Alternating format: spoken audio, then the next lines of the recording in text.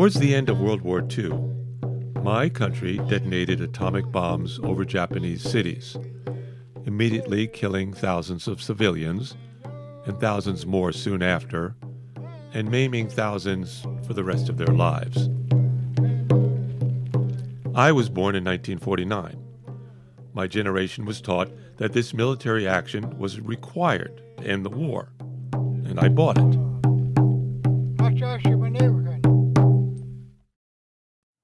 Since 1945, our world has filled with more powerful atomic bombs, in the hope that the threat of mutual destruction will dissuade their usage. So far, besides Nagasaki and Hiroshima, we have been lucky, but for how long? Why do you poison me? Who represents the Department of Energy here? Come up here! Come up here, you coward! Come up here and speak to us!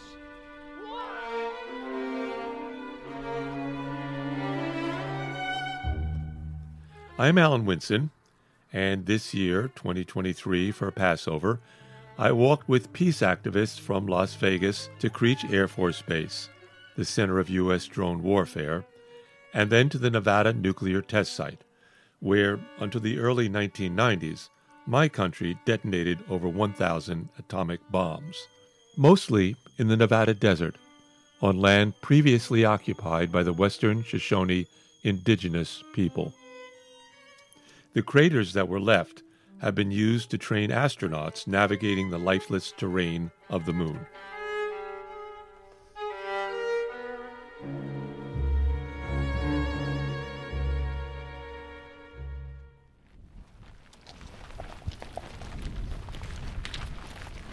I went because I wanted to learn why, for the past 40 years, people of various beliefs and ethnicities gathered in Las Vegas to walk the 60 miles to the entrance of the Nevada nuclear test site, where armed military stopped them at a broad white line in the desert road.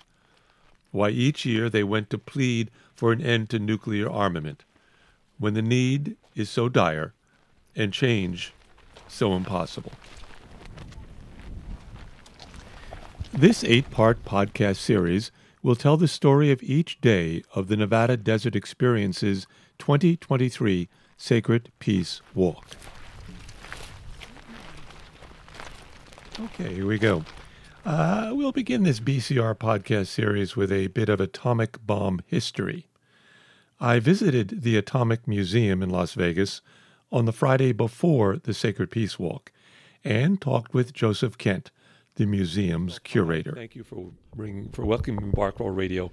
Thank you so much for having me. It's a wonderful experience to be on your podcast, so thanks so much for the opportunity. It's great to be here. What is the history of the Atomic Museum? You said it started in 2005? So the museum opened its doors in 2005, yes, and the Nevada Test Site Historical Foundation, who is our parent organization, they were established in 1998 as a nonprofit organization. And so in order to help preserve and give public accessibility to the history of the Nevada Test Site and nuclear weapon testing history, we act as their primary program of the foundation. Can you talk a little bit more about the Nevada Test Site Historical Foundation, which is the core organizer and inspiration for this? Who are they? Was it a particular person that started it? Was it historically based? Is it politically based at all? So, like I said, we are a private nonprofit organization. And so really the foundation came about because of, former Nevada Test Site workers got together and wanted to preserve the history of the testing of these weapons, and also addressing, the good, the bad, the ugly of that testing. So preserving the work that they were involved in, brought in, their friends from the museum community as well to help develop what we see here today. So you say the workers from the Nevada Test Site, the original nuclear test site, formerly called the Proving Grounds, right? Who were these workers? Can you name anyone in particular that was pivotal in getting this started? Oh, I mean, there's a whole slew of them.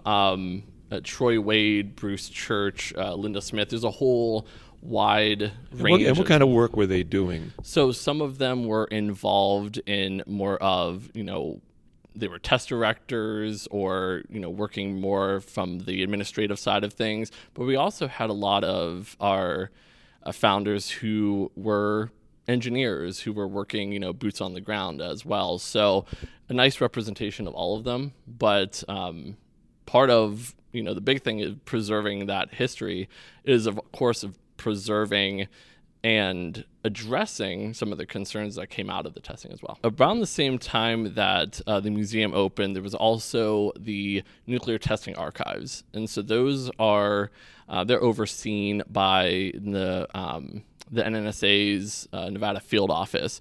And so they're the ones who maintain the records for, the NNSA, DOE. So they have all of the employee records and all of the information related to the actual tests themselves. And of course, what we do here at the museum is, preserve the objects and tell that story.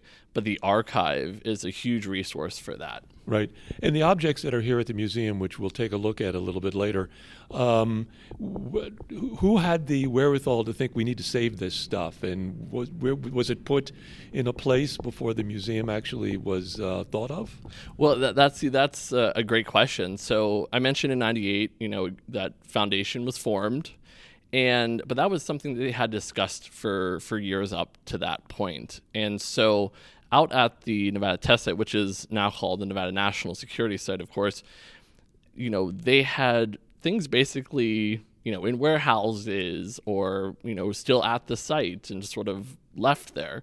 And so the discussion started about, how can we preserve these? So as we go through the museum, you'll see some of the larger artifacts that we were lucky enough to be able to actually acquire on loan or otherwise.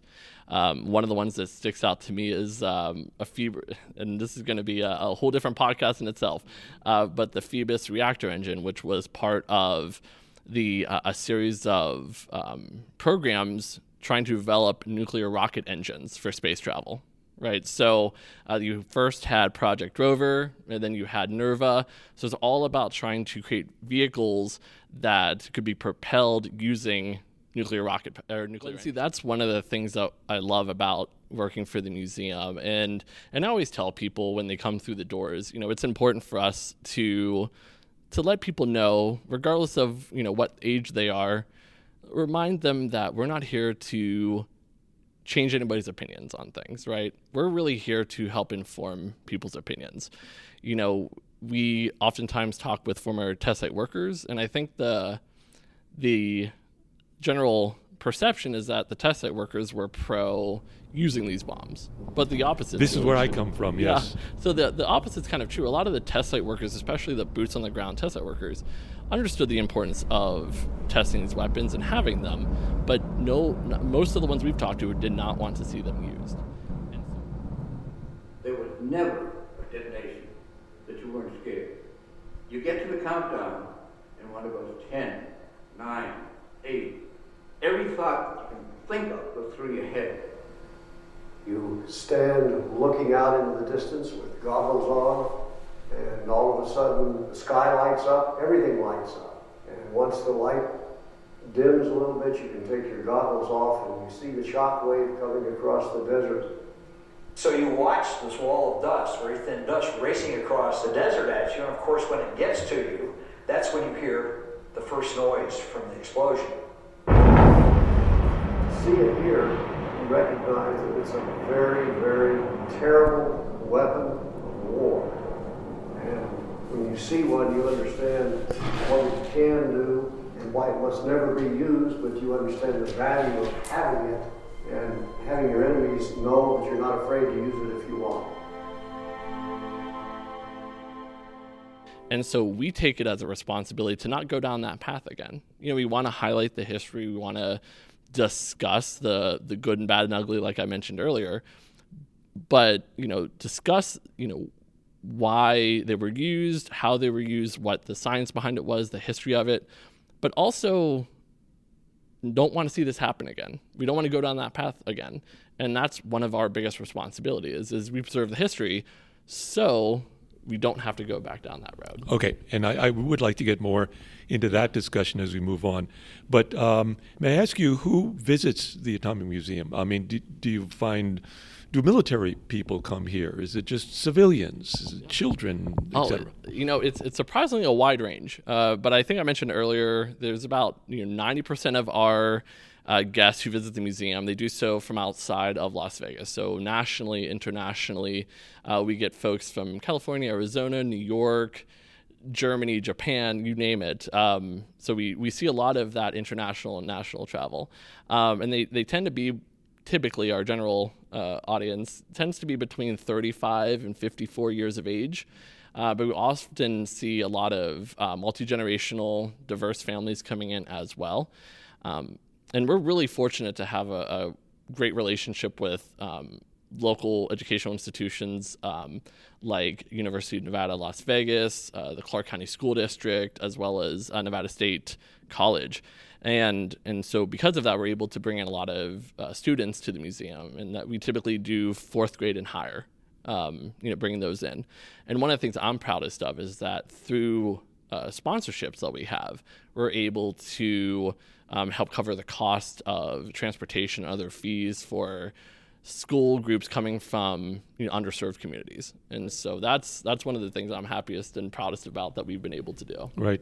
When the kids come in and see what's going on here, I'm talking about the teenagers and younger, do you find that they're sometimes surprised that we actually have been doing this stuff? Well, I think even beyond surprised that we were doing it, but that the Nevada test site ever existed. I think sometimes, there's a surprise that this happened in our backyard, right? That's one of the big surprises, especially for local students. But I think the amount of testing, is also a bit surprising to the adults too. And I don't think it's just the students. We have a lot of adults, like my age, I'm 35. And so prior to coming out to the museum, I didn't even know that Nevada was a hotbed for testing. So to talk about how 928 nuclear tests were done just 65 miles northwest, it's pretty surprising to a lot of people. And many of these tests were done above ground, not in some. About 100 tests were above ground, and then the rest below ground. And we will get more into that. But before we get to that, I wanted to ask you a bit about the impact of this atomic bomb idea. I grew up with it because I grew up in Miami during the missile crisis in Cuba, and sticking your head under the table. So I have a direct historical relationship to that. It's created ideas in our entertainment. A movie, Dr. Strangelove, by Kubrick, has created this idea. Does the museum deal with that, with the cultural impact of the bomb? Oh, absolutely. And we touch on the global politics of it, the fear of possible attack, and that's a big thing that we discuss. But we definitely highlight the influence it had on pop culture. One of the most popular of our permanent exhibits was or is our pop culture display. And so that really includes everything from album covers to children's toys to we even have a yearbook from 1953 that came from the Las Vegas High School, and that features a mushroom cloud on the cover, highlighting just a local, just how much of an impact even locally it had, right? And so, of course, it seems odd to the students coming in, especially. You have some of the parents and grandparents who experienced it, and so it's something that's just almost nostalgic. But for the students coming in, this is something that's kind of bizarre. And so we explained to them that, with the first televised nuclear test, the atmospheric test that you were talking about, there was this atomic craze that swept the country. And, it influenced everything from dinnerware as well as television shows and movies and even company logos. So in the 1950s, the atomic bomb was kind of, the cool thing, and it had a bunch of reasons behind it. That's wild. It is wild. It's still sometimes it's crazy to see some of the the things out there, collector's items from that time period that they built around that. It was romanticized. Oh, absolutely. And I think to an extent that's because, sometimes as humans, that's how we kind of deal with things, that, you romanticize it, you kind of make it humorous, and it's much easier to digest, right? And I mean, aesthetically, the mushroom cloud is quite beautiful. Absolutely. If you don't think about its destruction, it's quite lovely to look at. Well, and I'm so glad you mentioned that, because when we do oral history interviews with whether they're veterans who were involved in some of the tests or former test site workers who actually witnessed the atmospheric tests and the mushroom clouds, there is often this common thread where it's terrifying, but it's beautiful. It's terrifying to the amount of destruction that it can cause, but at the same time, with all of the colors and the looming above you and the way that it's pulling all the dirt and debris into from the stem into the cloud, it's beautiful in its own way. So it's this dichotomy. And I think if there's one thing I can say about whether it's about, the atomic testing as a whole or the mushroom cloud, it's all dichotomy.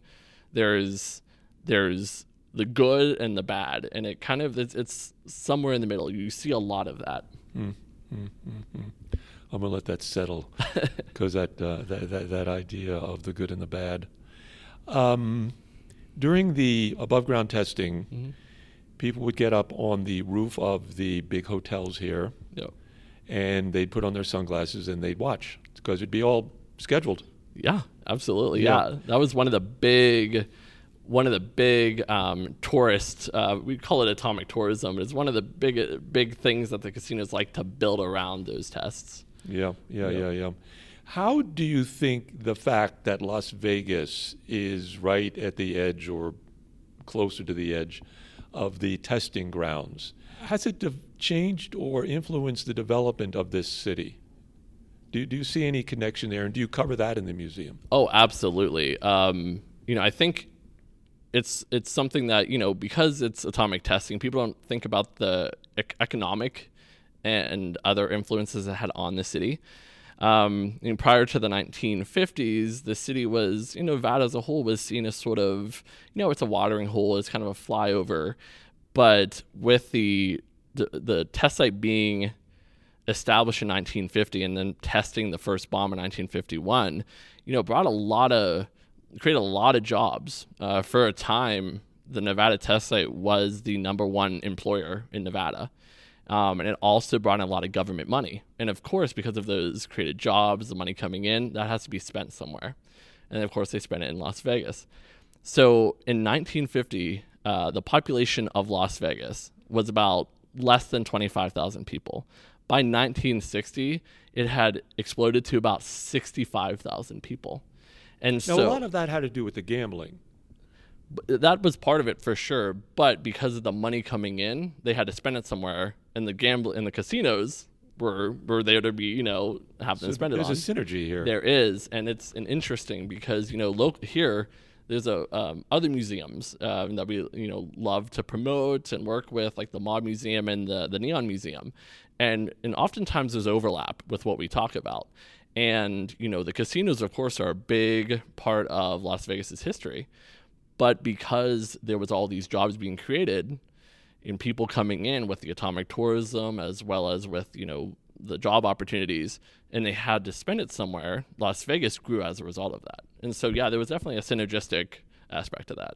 Naturally, the casinos, when they saw the popularity of atomic testing and the bombs themselves, they naturally saw dollar signs, right? So in addition to the viewing parties on the tops of casinos, some of the ones that were involved in that would have been like Binion's and things like that, and I believe the Desert Inn. So the big thing was, in addition to that, where they would go onto the tops of casinos right before dawn to witness that with their sunglasses. And that's when the testing usually happened, before dawn? Usually, yeah. And so that was because, it was just the best way to get a sense of the mushroom cloud itself, that visual. So you'd see the flash and see the mushroom cloud. Okay, but they didn't blow up the bomb for the tourists. No, exactly, yeah. So that helped them, though, the test site workers themselves, because you're running tests and all of that.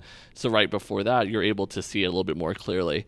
And so, but in addition to that, you had casinos, having atomic themed cocktails and things like that they would serve. So Okay, Joe. So what goes into an atomic cocktail? Is it vodka or gin or? I don't have the recipe in front of me, but I know it always was. You might start an atomic bar here. Yeah. Well, it's funny you mentioned that. We do have a couple of atomic themed bars in Las Vegas, but usually they would have an orange hue to them. Of similar, course they would, right? So a little Tabasco sauce. Yeah. So very much about capitalizing on that, and so events would be planned. And we still capitalize on it. Oh, absolutely. I mean, we were talking earlier about the types of visitors we see, right? So you have your families who are here visiting, you have your school tours, but you also have enthusiasts who, read about all the Cold War and the testing and all of that. And so they want to come here and they go to the different locations, whether it's us or they go out to the Trinity site or out to the, different other museums that talk about this topic. And they want to hit all those spots. So there's still an atomic tourism that exists. Absolutely. Yeah, I mean, they can go out to the NNSS too if they want and see the craters. Absolutely, yeah. The public tours out there are still hot. Yeah, I mean, you see pictures of them. They're like moon craters. It's pocketed all around there. It's funny you mentioned that. There was actually astronaut training done out at the site in the 60s. And say that again. Astronaut training at the Nevada National Security Site. So when it was a Nevada test site, they actually had training for the Apollo missions. And I can't remember which ones, but they had several of them where the astronauts would come out with their rovers, with all of that, and they would practice with all of those craters since they looked like the surface of the moon. And anybody listening, if you look at photos of the site, you see a massive amount of craters, and it does look like you're looking at the moon. On to a little bit different topic. The Atomic Museum does not avoid controversies, as you said before. One of the big controversies is the decision of the U.S. government and military to drop 2 nuclear bombs on 2 Japanese cities in World War II, bringing, some say, that brought the war to an end. How does the Atomic Museum approach that? Should we, shouldn't we? The effect on civilians. And I'm going to add one more thing to it. Ukraine is in a war with Russia. Russia's in a war with Ukraine. Russia's been accused of killing civilians. We killed a whole bunch of civilians. Do you deal with that at all? Yeah, I mean, to your point, we don't shy away from it. I mean, we talked about the dichotomy earlier about, testing and of course, Hiroshima and Nagasaki and the using of the bombs against those cities.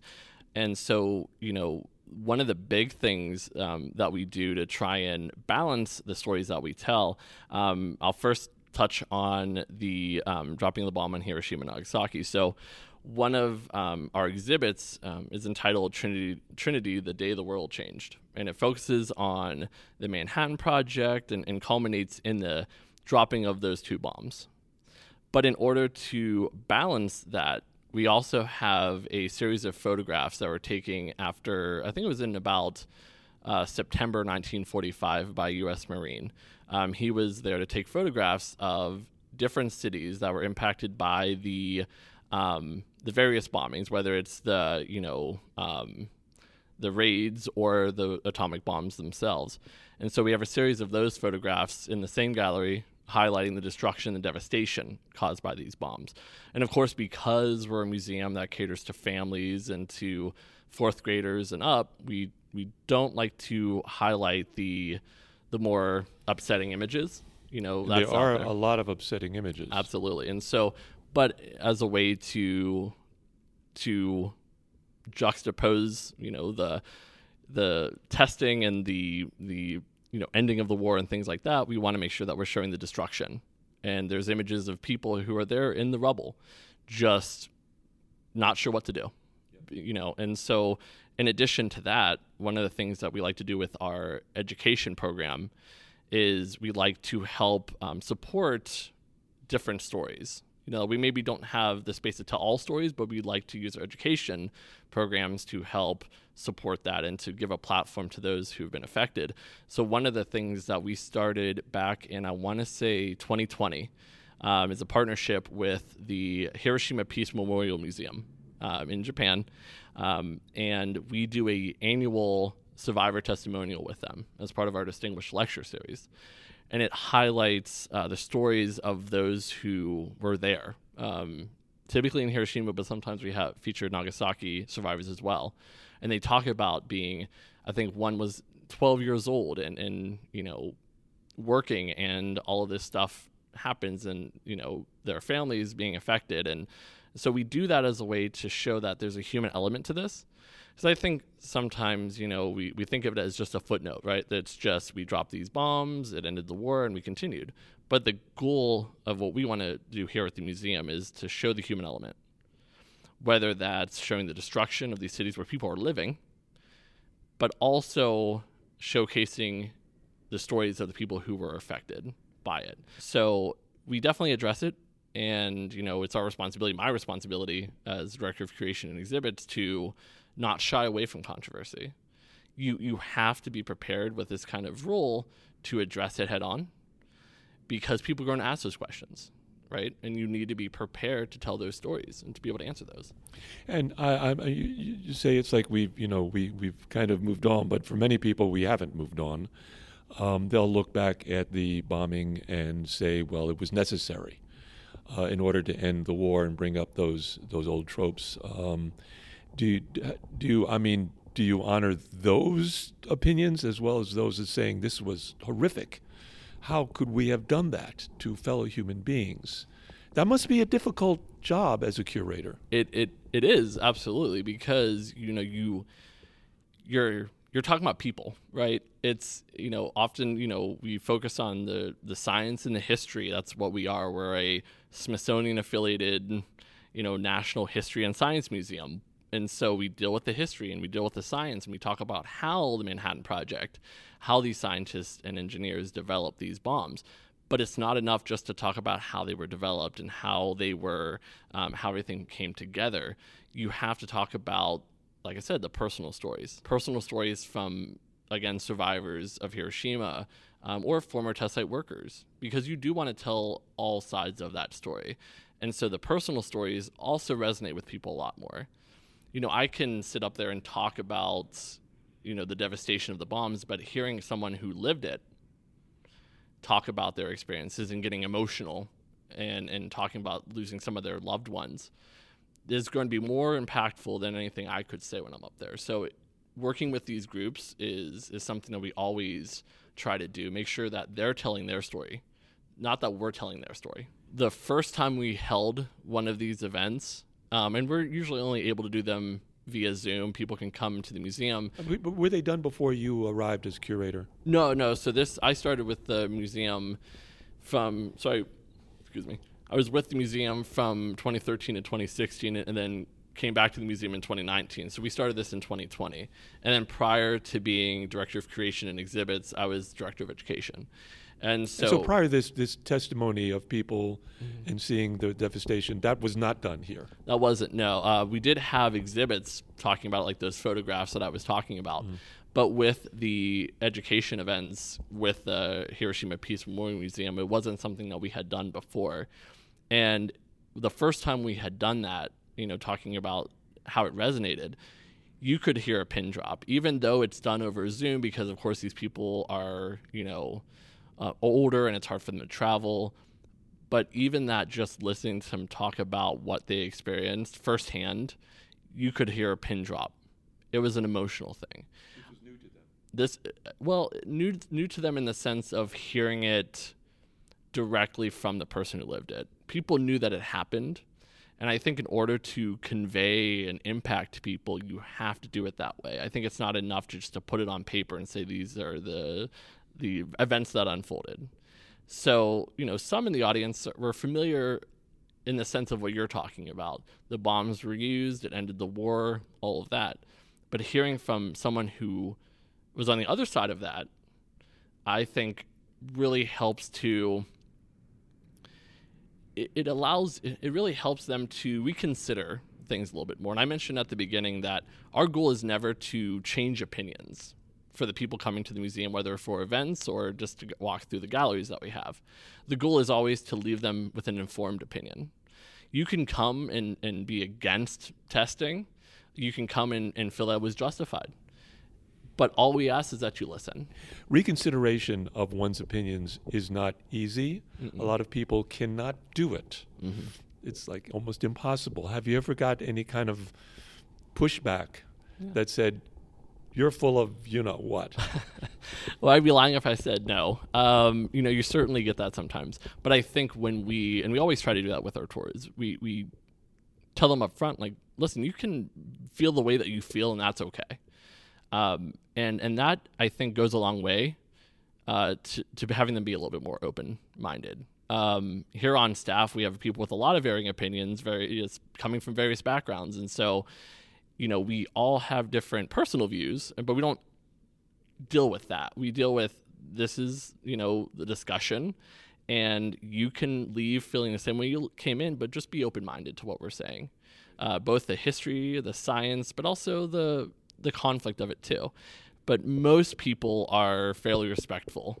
We've had, I would say, in the 6 or so years I've been with the museum total, I've maybe had, I could count on one hand the number of incidents that I actually encountered. Great.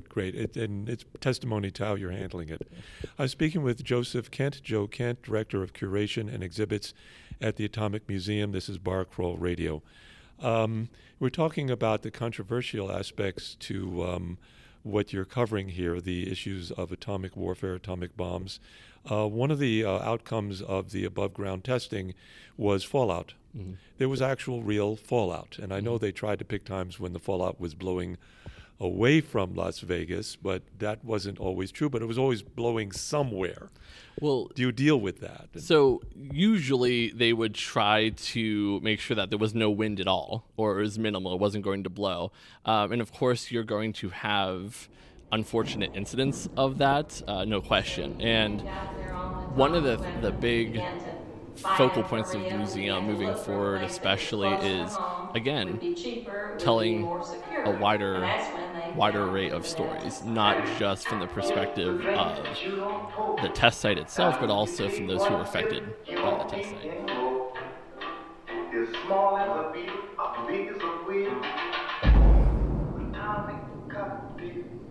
Well, the message was we need to have nuclear testing in order to protect democracy, and that the government will keep you safe from any of the ill effects that might occur from that testing.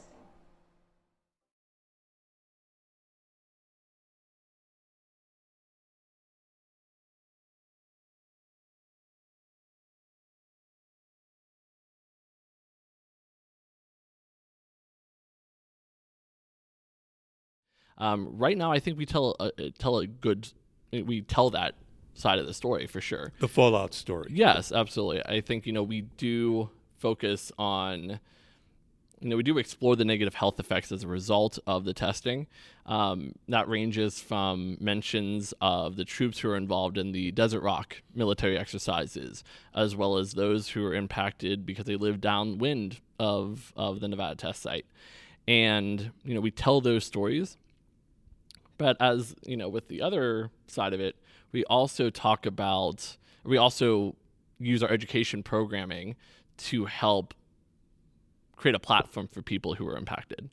Last year, I believe in the summer, we had an individual who lived on a ranch just, pretty much bordering the test site. And she came in and discussed what it was like to be a child during that time, and also spoke to the impact that the impact the bomb had on her neighbors and her family, and the kind of health effects that they had. And what did she say, just briefly? Yeah. I can't recall specifics, but it wasn't good. It wasn't positive. No, and I think one of the things that she says, and we hear it a lot, is it was one of the things where they understood, whenever the testing first started, the importance of it. But as they saw the the impact it had on their health, negative impacts on their health. When you see neighbors dealing with different, whether it's cancers or other issues like that, and I think for us, it was a way to say, we don't shy away from this stuff, and, there's ways that we, look to tell that story in the museum, but we also want to make sure that we are bringing people in who lived it, who experienced it, because people are going to, one of the guiding principles for me as the director of curation and exhibits is we can't shy away from these topics because people are going to ask those questions. And it is our responsibility to discuss it. We're here to specifically talk about the nuclear weapons testing, the program, especially here in Nevada. But at the same time, though, we do have a responsibility to tell the full story, not just the testing. Which includes the possibility that we need nuclear weapons for protection, that kind of thing? Yeah, absolutely. One of the new exhibits that we have is called the Bomb Without the Boom exhibit. Really highlights the National Nuclear Security Administration's stockpile stewardship program. And it's all about ensuring that the stockpile of weapons remain safe, reliable, and that, if for whatever reason, if they ever needed to be used, that we know that they are, like I said, they're safe, and they're reliable, and really that maintenance happens without resorting to use of underground explosive testing. So that's the biggest thing that we stress, is that they do maintain the stockpile of weapons in the program, and that every laboratory has a role in that. And they, of course, make sure that all the components work as intended, but they do so without exploding anything out in the desert, in terms of the underground testing we were talking about earlier. Right. It's interesting that you use the term safe, because there's anything about these bombs that are safe if they're used correctly, and they act efficiently the way they should. There have been any number of possible accidents in which, technical accidents or someone made the wrong decision. The Dr. Strangelove scenario. Do you deal with that, with the fact that there could be, and there have been, accidents that we have gotten close, but it was stopped? So we do touch on it a little bit. I know we, for instance, have collection of DVDs in our museum store that addresses that. So, we sell those and they talk about the accidents. We do talk about accidents such as the Bainbury event or Harry, where there, things happen that were unplanned. We do discuss things like, if something, gets misplaced or something like that. But because of our focus being on the testing specifically, we don't get into it as much.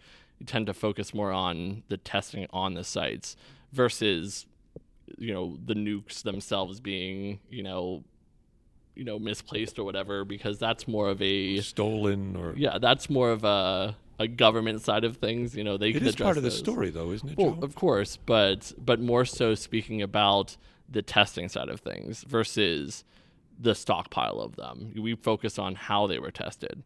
The stockpile stuff that we focus on more is the current discussion about how they're maintained.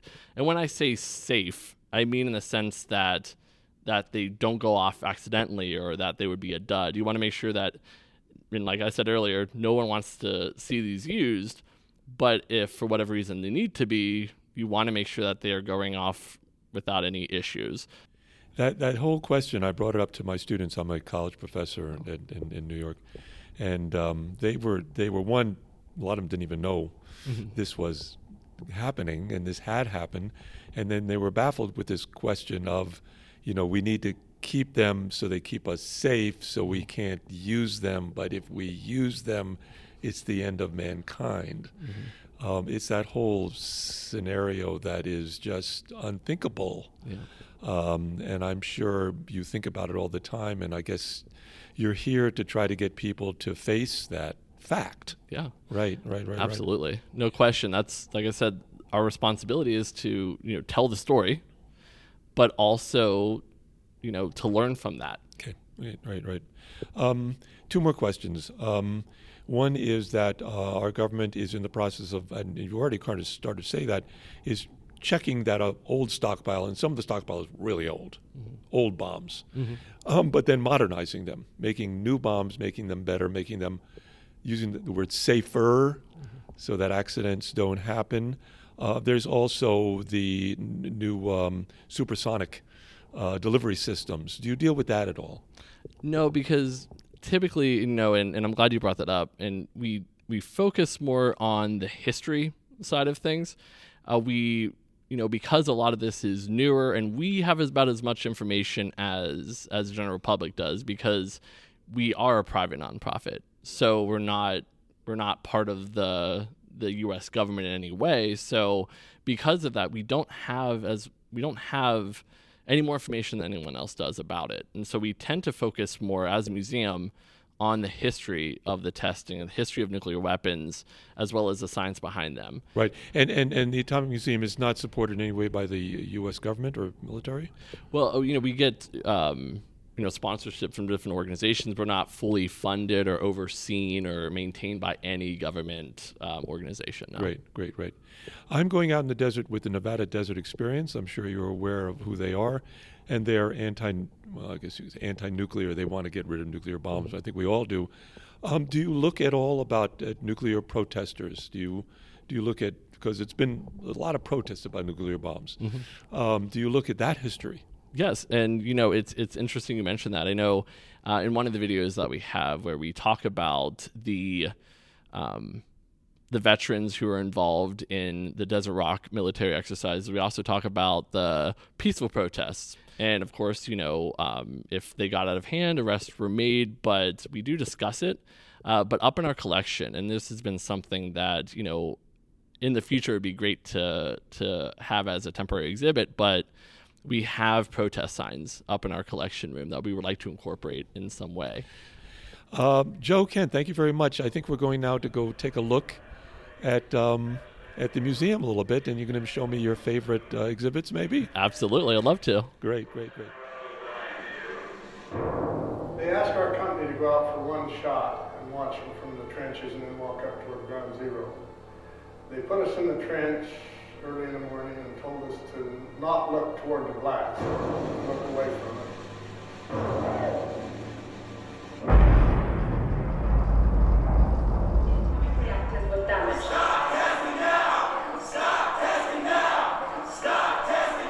I would agree to a freeze if only we could freeze the Soviets' global desires.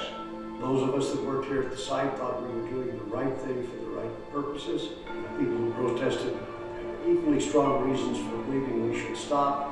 They protested, we let them protest. We had certain rules. When the rules were broken, we arrested them, but mostly non-violent, just expressions of opposition.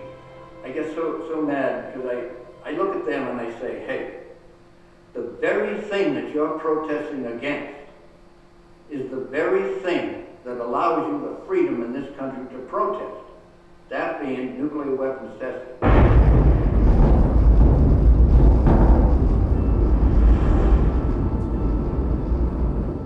The reason this is a very important piece of ground to this country is because it is in fact one of the major battlegrounds of the Cold War.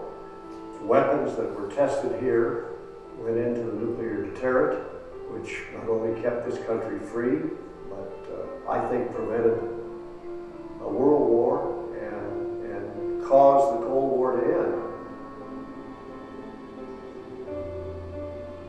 I don't doubt that the test site contributed to the end of the Cold War and kept us out of some kind of hot war with the Soviet Union, but I certainly will not say that it's worth the price of contaminating or radiating people who worked at the test site or lived downwind of the test site or worked at other nuclear museum is located at 755 East Flamingo Road in Las Vegas, and we are open 9 to 5 every day. And we're actually an affiliate of the Smithsonian Institution, and so with that, of course, comes a lot of great events that we partner with them on, as well as some one-of-a-kind artifacts that we get to show off. So our website is atomicmuseum.Vegas. Everybody pulling together, it became a real concerted effort on everyone's part to make sure that what we were doing was going to be successful.